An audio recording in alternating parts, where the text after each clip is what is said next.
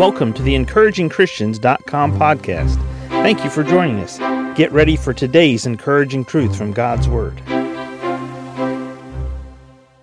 John 13:34 reads, "A new commandment I give unto you, that ye love one another, as I have loved you, that ye also love one another." It's important that we learn to love other people. 1 John 4, we love him because he first loved us. When we think about loving people, what does it mean to love someone else? How do we love others? How do we do what God is saying in His Word? Well, see, we validate Jesus' love to us by loving Him back.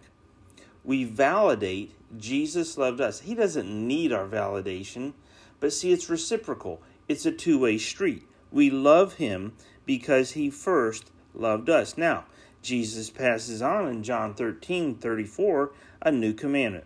A new commandment I give unto you, that ye love one another, as I have loved you, that ye also love one another. In other words, Jesus wants us to learn to love other people the way that Jesus loves us. Well, how does Jesus love us? He loves us unconditionally. He cares about you so much. He doesn't see all of your sins. He doesn't see your faults. He doesn't see your failures. He sees you through the forgiveness and the blood of Jesus Christ, and He sees you as His child.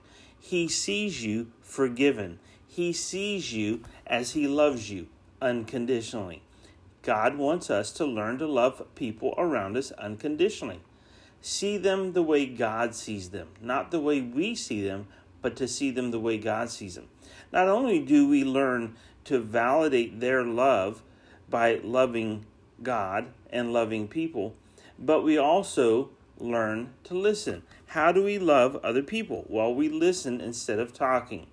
We have 2 ears, 1 mouth. We listen to them twice as much as we talk to them. Don't give unasked for advice. Don't give your opinion. Don't give unasked for advice. Loving people means keeping your opinion to yourself. That's right. Loving people the way Jesus loves people means keeping your opinion and your critical thoughts and your critical spirit and your critical speech to yourself. We validate their thoughts. We validate their feelings. We identify and isolate their fears. You know, that's what Jesus does for us. Peace, be still. That's what He speaks to our hearts. That's what He speaks to our minds.